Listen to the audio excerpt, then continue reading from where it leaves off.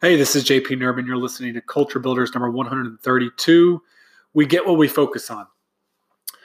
So coaches have parents on their case all season long, and in mentoring coaches from Division I to Division III, from high school varsity to high school freshman, I know that regardless of your record, the number of years you've been coaching or anything else you do, some parents are just going to complain. And it presents a variety of challenges, right? And one of those that I want to focus on is how we can easily get focused on the negative parents and their negative attitudes. And when we focus on negativity, what do we get more of? We get more negativity. Even if we try to hide it, right? It's going to come across in our way of being towards parents.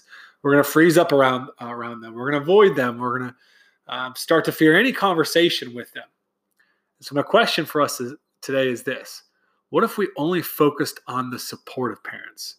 What if we let their positive support and all the things they do to help get their children to and from practice, the things they do to help the team and the program, what if we just chose to let that be the way that we view parents? I really think that things would change for us, right? Not only in our relationship with the parents, but with our energy and our enjoyment in coaching. One coach I've worked with this season, he's had a really particularly hard path when it comes to parents this season.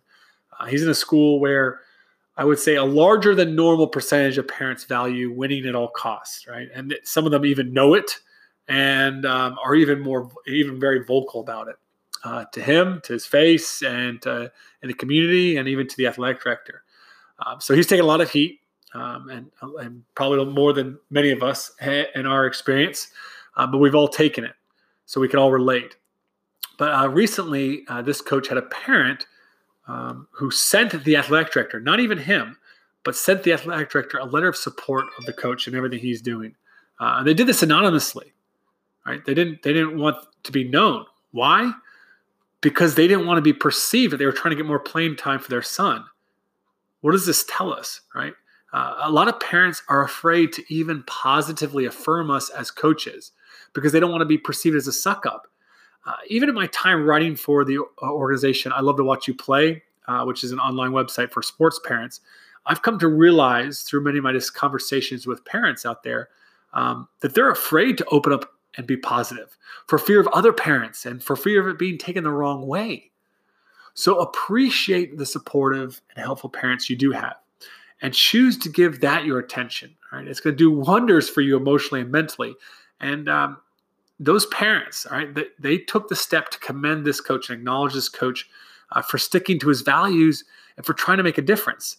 But they didn't even tell him, they told his AD. So even when you feel nobody's watching or nobody appreciates or none of these parents care about anything you're doing and what you're trying to do as a transformational coach, trust me, you're making a difference in those kids' lives. And there's some parents out there, whether they're talking about it or not, whether they're sharing it with you or not, these parents do appreciate what you're trying to do.